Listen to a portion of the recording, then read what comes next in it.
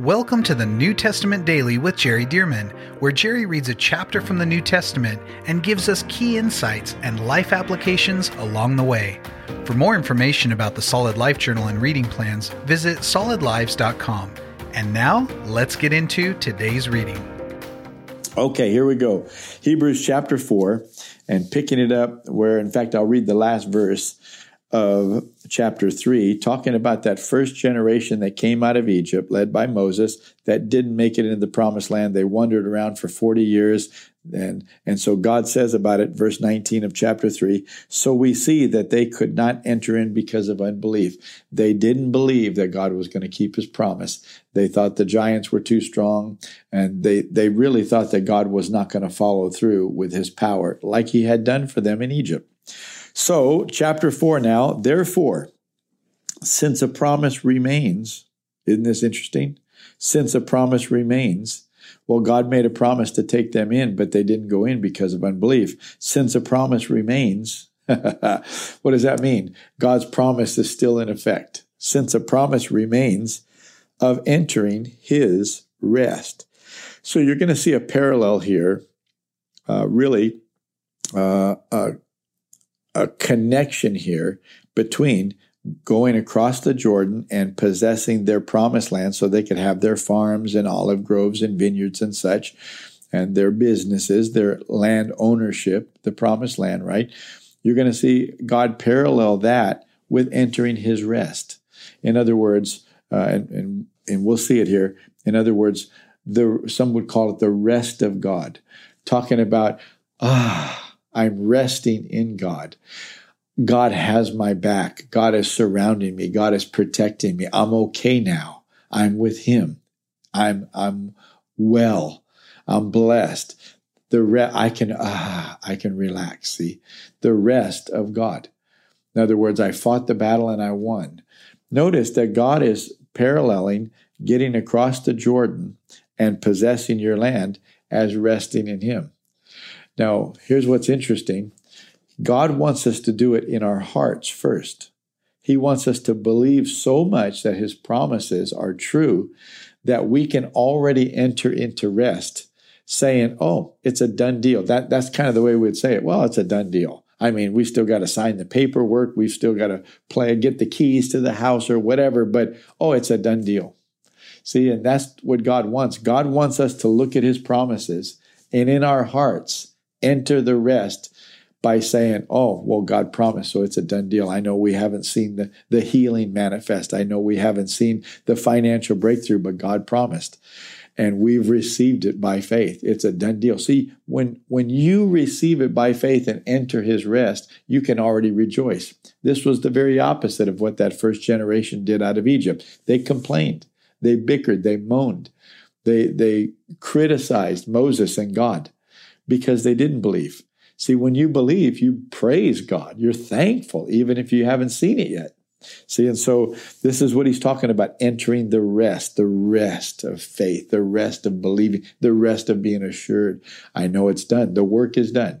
It's a done deal. Okay, now watch this. Therefore, since a promise remains of entering his rest, let us fear lest any of you seem to have come short of it. Talking about being like that first generation out of Egypt who didn't make it in. Verse 2, for indeed the gospel was preached to us as well as to them. But the word which they heard did not profit them, not being mixed with faith in those who heard it. So notice, the writer of Hebrews says the gospel was preached to us as well as to them. He's not talking about the gospel that Jesus died on the cross and was raised the third day. No, he's saying the gospel, meaning the promise of God for salvation to bring you into the promised land. And by the way, that whole scenario of God bringing the Israelites out of Egypt across the wilderness, across the Jordan and into the promised land to give them the territory, that's a whole type. That's a whole picture of salvation. This is the point.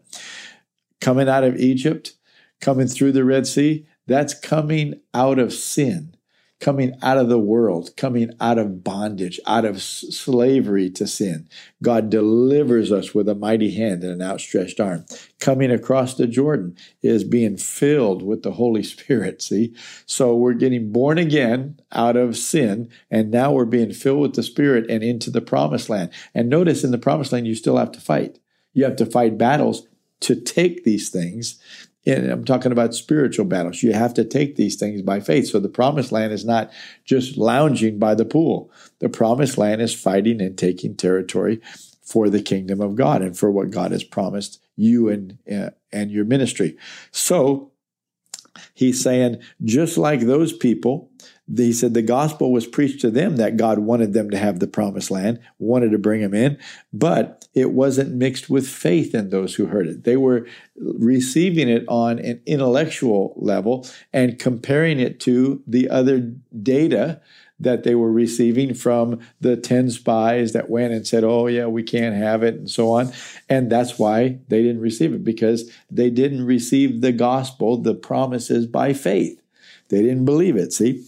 And so it says, the gospel which they heard did not profit them. And this is so many believers today. These promises will not profit you. They will not work because it's not mixed with faith in those who heard it. So notice again, but the word that was spoken to them did not profit them, not being mixed with faith in those who heard it. Verse 3, for we who have believed do enter that rest, as he said, so I swore in my wrath, they shall not enter my rest. So, in other words, the writer of Hebrews is saying, God called it a rest way back then. They shall not enter my rest, talking to the children of Israel that did not believe him. He called it a rest. So the writer of Hebrews is picking it up now, some 1,500 years later, and saying, that we should enter the rest today. How do you do that? By faith. You enter the rest by faith. So now you got to catch this. Here's some revelation right here. I got to start from verse 3 again. For we who have believed do enter that rest by faith. As he has said, so I swore in my wrath, you shall not enter my rest. Now watch this. Although the works were finished from the foundation of the world. Although the works were finished from the foundation of the world. What does that mean? What that means is that even though that first generation out of Egypt did not enter into the rest, the promise of God, the rest in their hearts, and then the rest of taking the promised land, it says, even though they didn't believe it, and even though it didn't come to pass, it said, although the works were finished from the foundation of the world. So from the foundation of the world, before God had even made Adam and Eve and mankind, God saw all these things play out in the future because God's outside of time. And it says, God completed the work for them to go into the promised land. And in his heart and mind, it's already done. The works were finished. Do you remember when the Bible says that God rested from his works on the seventh day, way back in Genesis chapter 1? Yeah. Well, that wasn't only creation that we read about there. The Bible teaches us that all these works, do you remember Ephesians 2:10? For we are his workmanship, created in Christ Jesus for good works, which God prepared beforehand that we should walk in them. All the works that we're supposed to accomplish, God prepared beforehand. Beforehand when? Before the seventh day in Genesis chapter 1. Oh, yeah. He saw you in Adam and Eve. He saw you. He saw me. He saw Moses. He saw the children of Israel. He saw everybody, Peter, James, John, everybody. And God would not rest back in Genesis until he completed everything that everybody needed so that they could fulfill their destiny. Isn't that wonderful? Well, it is for us, but for these people, it says, God swore, you're not going to enter my rest, although, see, he swore he's not going to take him into the promised land, although the works were finished from the foundation of the world. So even though God had done everything to get them into the promised land, because they wouldn't believe him, because they kept complaining and criticizing, now God's saying, I'm not taking you in, even though I prepared to take you in, and I had everything ready. Nothing could stop you. But now I'm not taking you in because you don't believe and you're still complaining. Oh, that's powerful. This is why the Bible said, beware lest this happens to us, although the works were finished from the foundation of the world. Well, I'm tempted to just take a moment now and give you a little illustration. Can you imagine a newborn baby that's just born into a family? I mean, just 1 day old. Just think if it could talk. And if this baby, wah, and the daddy said, "What's the matter, sweetheart? Why are you crying?" "Well, because I'm in this world here and I don't even have a crib. I don't even have diapers. I don't have any baby food. How am I going to be nourished in all of this," right? Well, can you imagine what that father would say to that newborn baby? It's like, "Oh, sweetheart, I know you don't know this, but before you were born, we already have your room built out for you. We've got it decorated. We've got a crib in there. We've got a rocking chair in there. We've got a changing table in there. In fact, we've even got some little clothes for you. We've got your closet full of clothes already. Oh, yeah, we've got, in fact, and your mother already has all the milk you need, everything provided for you. And not only that, we've got money to be able to buy you everything. You're not going to lack everything. We have prepared everything." And this is exactly the picture that God is saying here. God is saying, listen, I made these promises to you, but don't think that I didn't prepare everything for you. Just because you can't see it, just because you're not aware of it, that doesn't mean that the works are not already finished. God is saying right here, every promise that he's made to us, he's already finished the works to bring those promises to pass. So what does that mean? Rest. Rest. Rest in the promise of God that your Father has already gone down the road. It's a done deal. And now you can rest and just walk it out. For we are his workmanship, created in Christ Jesus for good works, which God prepared beforehand, that we should walk in it. Just walk in it and rest. Believe God. That doesn't mean we don't fight in the Spirit, but we're not fighting in the Spirit to try to get God to do something. No, he's finished it. He already wants it to happen. He's prepared the way. Isn't this powerful? See, so this is this parallel, this metaphor that he's using about rest, but it pertains to us today. Okay, here we go. Verse 4, For he has spoken in a certain place of the seventh day. And now he's going to get into what I was just talking about. For he has spoken in a certain place of the seventh day in this way. And God rested on the seventh day. Now I want you to notice, and I'm going to pull this parallel here. I swore in my wrath to that first generation, you're not going to enter my rest, although the works were finished from the foundation of the world. For, here's how they were finished. For he has spoken in a certain place of the seventh day in this way, and God rested on the seventh day from all his works.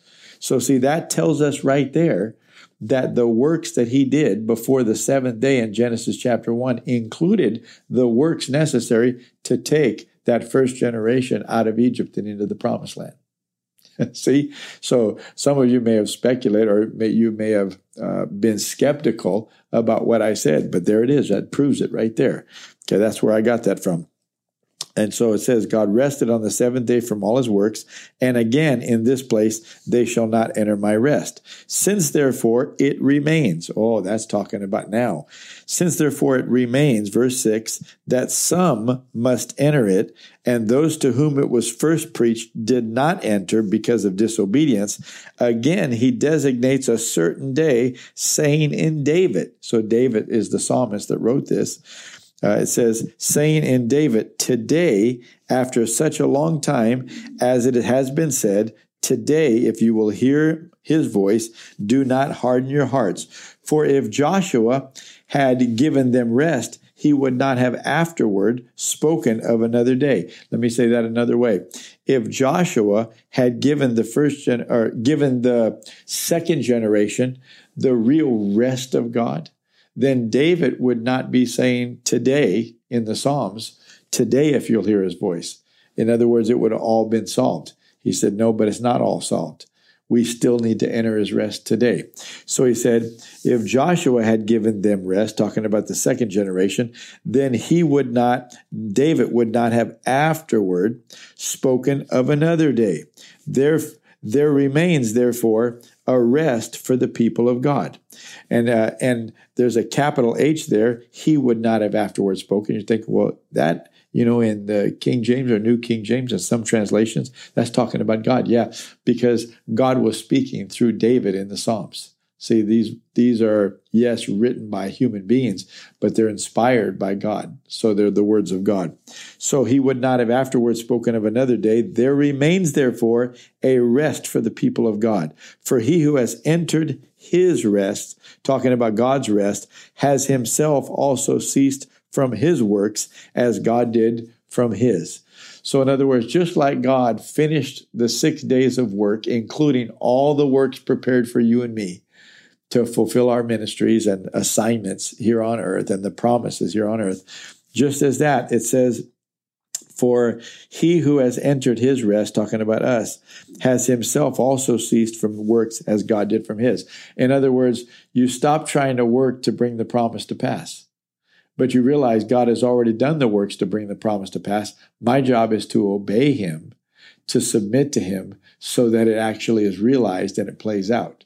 If I'm trying to work to get it to come to pass as if, well, God's not doing it, so I better do it. No. This shows that most people misunderstand faith without works is dead. No, faith is not trying to do the works because God's not getting it done, so I got to do my part and I got to get it done. No, faith is, no, he's already done the works. My job is to obey him so that his works will be realized and the supernatural will happen. Oh, this is good. Okay, here we go. Verse 11, let us therefore be diligent to enter that rest, lest anyone fall according to the same example of disobedience as the first generation out of Egypt. For the word of God is living and powerful and sharper than any two-edged sword, piercing even to the division of soul and spirit and of the joints and marrow, and as a discerner of the thoughts and intents of the heart. Now notice this popular verse is buried right here. So what is he saying?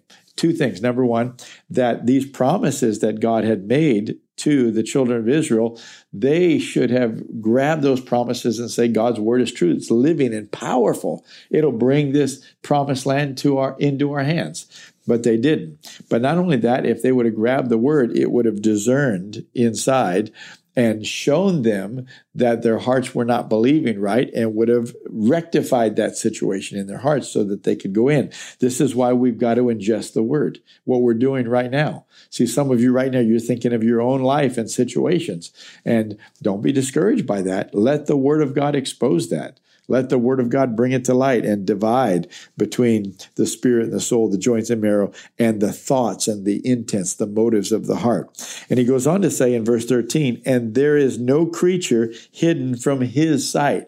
Wait a minute, I thought we were talking about the word of God. We are. It's a person. Jesus is the Word. In the beginning was the Word, and the Word was with God, and the Word was God. He was in the beginning with God. So Jesus is the Word of God. So when you're looking at the Word of God is looking back at you. See, and so there's nothing hidden from his sight, the Word of God's sight. Verse 13, there is no creature hidden from his sight, but all things are naked and open to the eyes of him to whom we must give account. Seeing then that we have a great high priest who has passed through the heavens, Jesus, the Son of God, let us hold fast our confession. Let us hold fast our confession. What does that mean? Let us hold fast what we say, what we believe, which is the truth of the Word of God. Let's stick with saying what he said, speaking what he promised. Let us hold fast our confession, for we do not have a high priest who cannot sympathize with our weaknesses, but was in all points tempted as we are, yet without sin. We don't have a high priest that is up in heaven. He doesn't relate to what it's like to be a human being. No, we have a high priest who, yes, is Creator God, but he came down to become one of us, relinquished his God abilities so that he could actually feel what it's like to be in human flesh, tempted to believe what you see and experience and have heard more than what God's word says. He went through these temptations. So he sympathizes with us. He understands how we're pressured. to believe something else. Once again, verse 15, for we do not have a high priest who cannot sympathize with our weaknesses, but was in all points tempted as we are, yet without sin.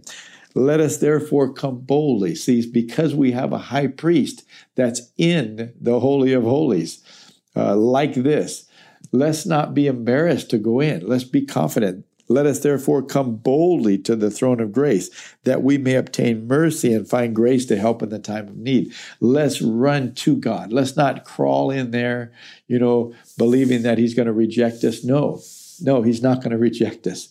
Go in to see the Lord Jesus Christ boldly and say, Lord, I'm struggling with believing this promise. It seems too good to be true. It seems impossible. But Lord, I'm coming to the throne of grace today to stand in faith, to tell you, I believe, and give me grace and help, Lord, in this time of need so I can enter your rest. And let you do it. Praise God. Isn't this powerful? Just reading through the context helps these popular verses snap into the place of the puzzle where they're originally given, and then they make sense. Praise God. Well, Lord, we thank you for your word today, and we pray that you'd help us by your grace and mercy.